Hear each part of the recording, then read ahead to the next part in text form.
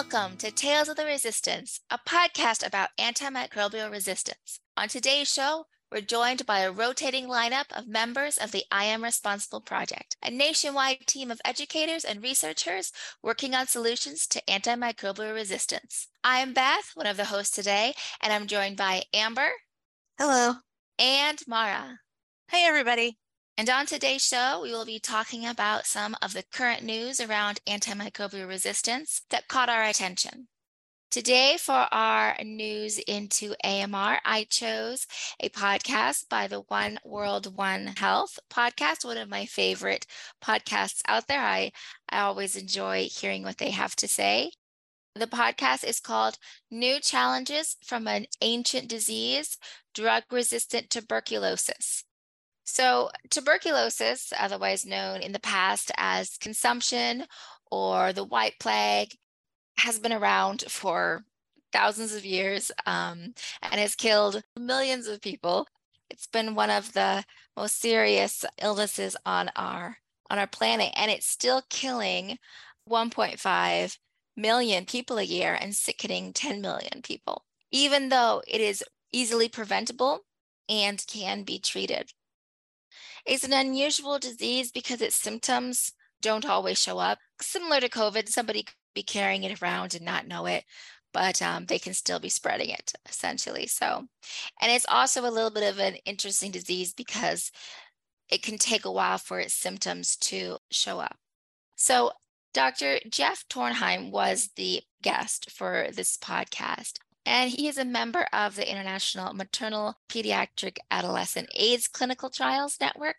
And he has been studying ways to use the newest and most rapid diagnostic testings for tuberculosis to make the treatment more personalized.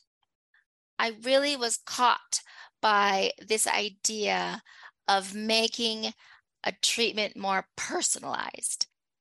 This phrasing pinpoints what I've noticed consistently as a major player in the fight against AMR, whether it's phage therapy or preserving broad spectrum antibiotics with identifying the narrow spectrum antibiotic needed, rapid diagnostics, which is the key to personalized treatment, is going to be one of the front runners in ensuring prudent antibiotic stewardship.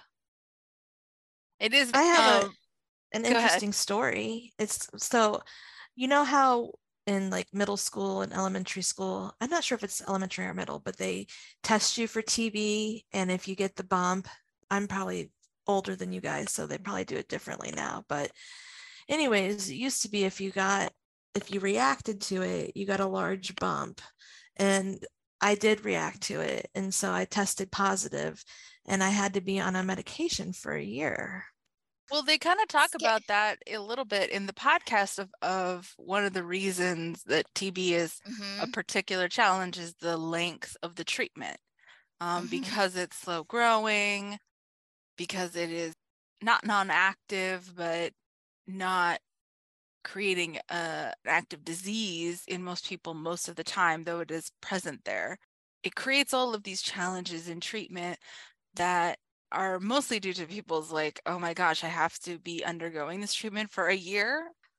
Anyone who's taken a medication of any kind or undergone a treatment for something that takes a long time, the problem of forgetting, oh, I forgot it today, I'll do it tomorrow, and oh no, now I'm out of the habit of that kind of stuff. It is widespread in all types of treatment.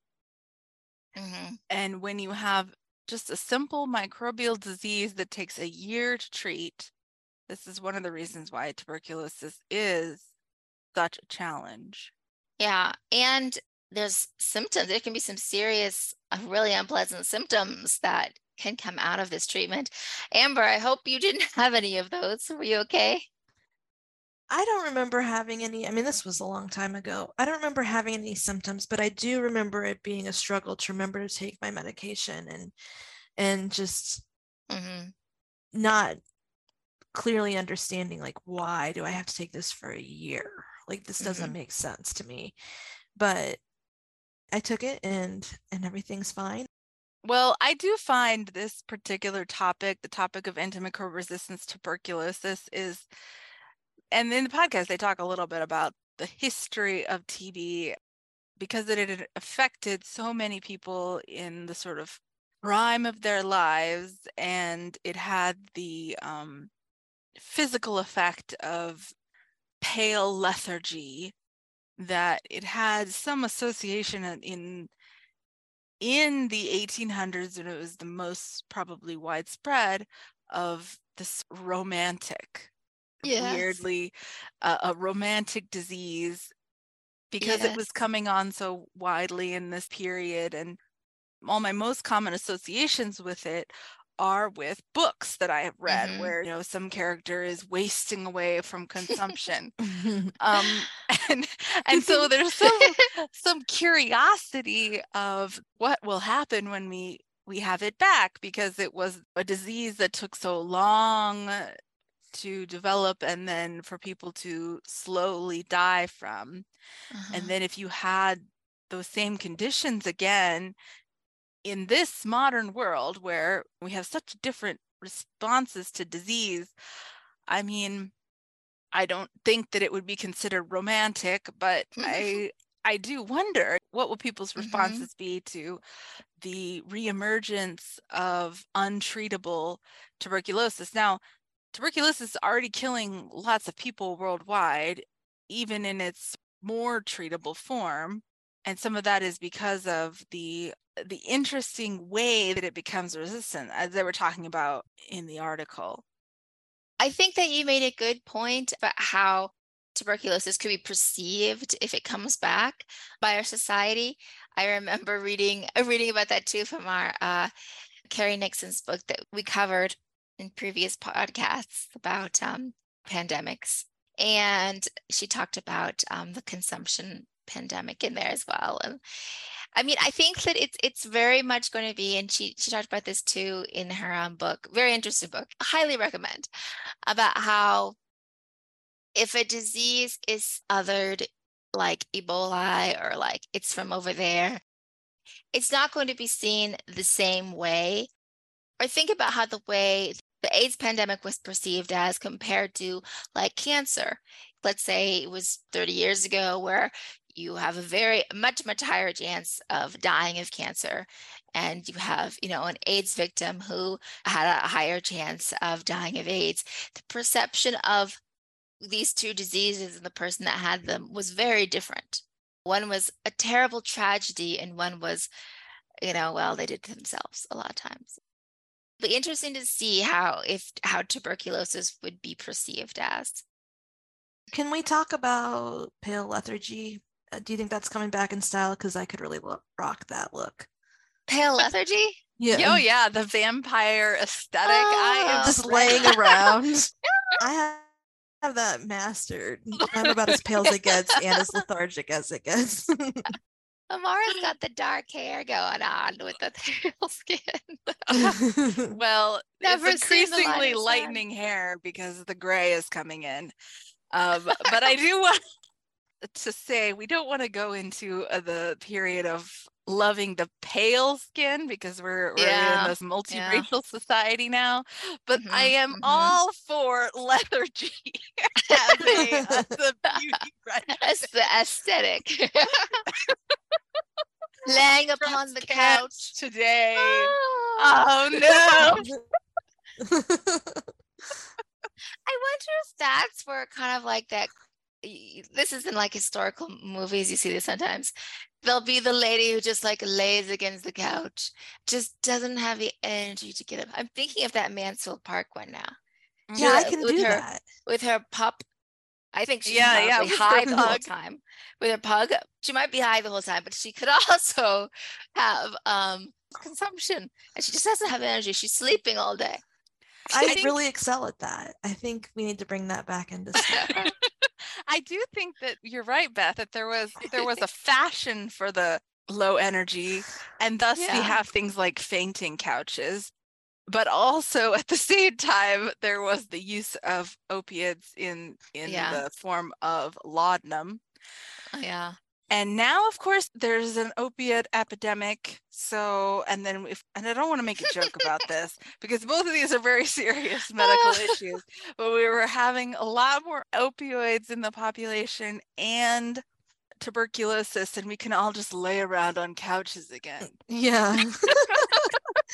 For some reason, it doesn't sound as sexy as it used to be. I don't know why. Maybe not. But now we have the vision of the couch potato rather than the fainting couch, in full corset. Yeah. It's not as romantic. Yeah. With crumbled Doritos strewn across your chest. There was a SNL video some time back during the COVID times. It was an at-home on the couch day. It was like a music video thing where you're like, my computer is making my legs hot. There's so many crumbs in my clothes that it's making me itchy. All this kind of stuff.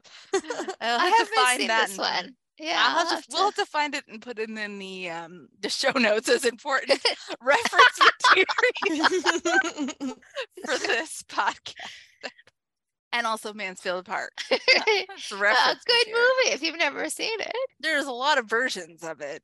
That's true. But the most extreme, isn't it? I think it's that one. It's from like the 90s, and it's and there's a scene where the lady who's taking laudanum, she takes some, and then after taking it, she looks back at her glass and back at the bottle, and she pours herself another drink with a little eyebrow. Yes, I think that's the one. She's that's also the sort of, the little insouciant shrug. A little more. She's an interesting character because she's sleeping the entire time. She's a witness to all the stuff, and then she'll suddenly wake up and, oh, you're here. Good to see you. Anyway. Yeah. Well, do you want to take us out of this one, Beth? So I really enjoyed this podcast. I like hearing about tuberculosis. That was an interest to me. So I hope everybody else did too.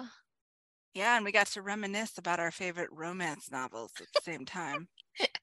Romance movies, historical romance movies. Okay. Very different.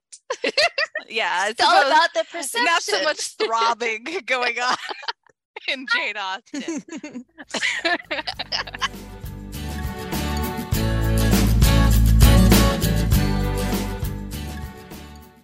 It is very interesting, and I definitely hope, Beth, that you include some of that in an outro setting for an insight into the process of making this podcast.